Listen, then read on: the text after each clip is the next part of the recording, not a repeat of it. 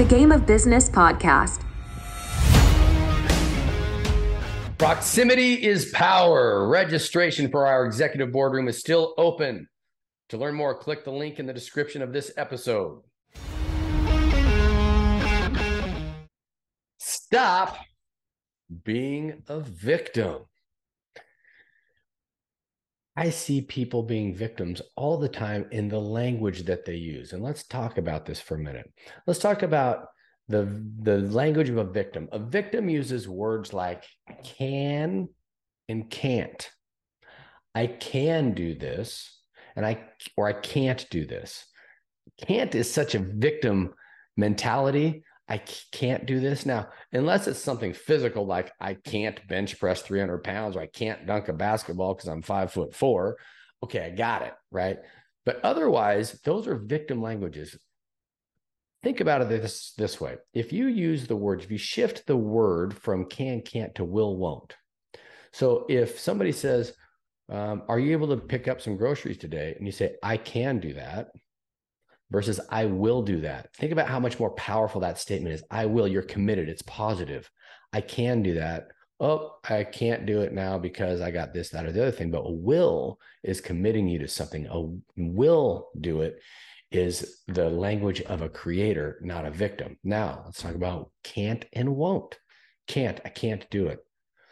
Hey, would you like to come over to our party this weekend? I can't, I've got this other thing I have to do. No, the truth is you don't want to. You can make a choice. You can always do this or that. So I won't come over is the true statement.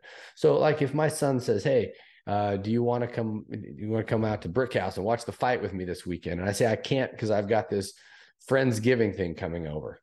No, I just tell him, no, the truth is I won't because I'm doing this. I'm choosing this other thing, but we soft pedal the truth by using words like can't. Now some are victim. Oh, I'd love to. I can't, right? Bull. Speak your truth. You won't do it. Other thing is we need to start thinking about when we're in the grocery store. I love this one because I've been there and I catch myself doing it still sometimes. And you go around the corner and you almost hit somebody with your cart and you go, oh, sorry. Well, what are you sorry for? They almost hit you too. But we use this sorry language. And when you're sorry, you become the victim and you elevate the other person. So instead of saying sorry in those instances like that, what if you just changed the word and you said, oh, thank you for your patience. I didn't see you. And start using the word thank you instead of sorry. And you'll start seeing that the words we use and the language we use is going to create a whole different mindset for you. One that's going to shift you from a victim mentality to a creator mentality. So where in your life are you showing up using victim language like can, can't, saying sorry when you really don't need to? And what are you committed to do to putting that victim language on the shelf and becoming a positive creator? It's going to take some time to think about how to do this, and you're going to need to make a commitment and then catch yourself and physically change what you're saying when you do catch yourself. Remember, tomorrow's an easy day. Today's not tomorrow. Let's get to work.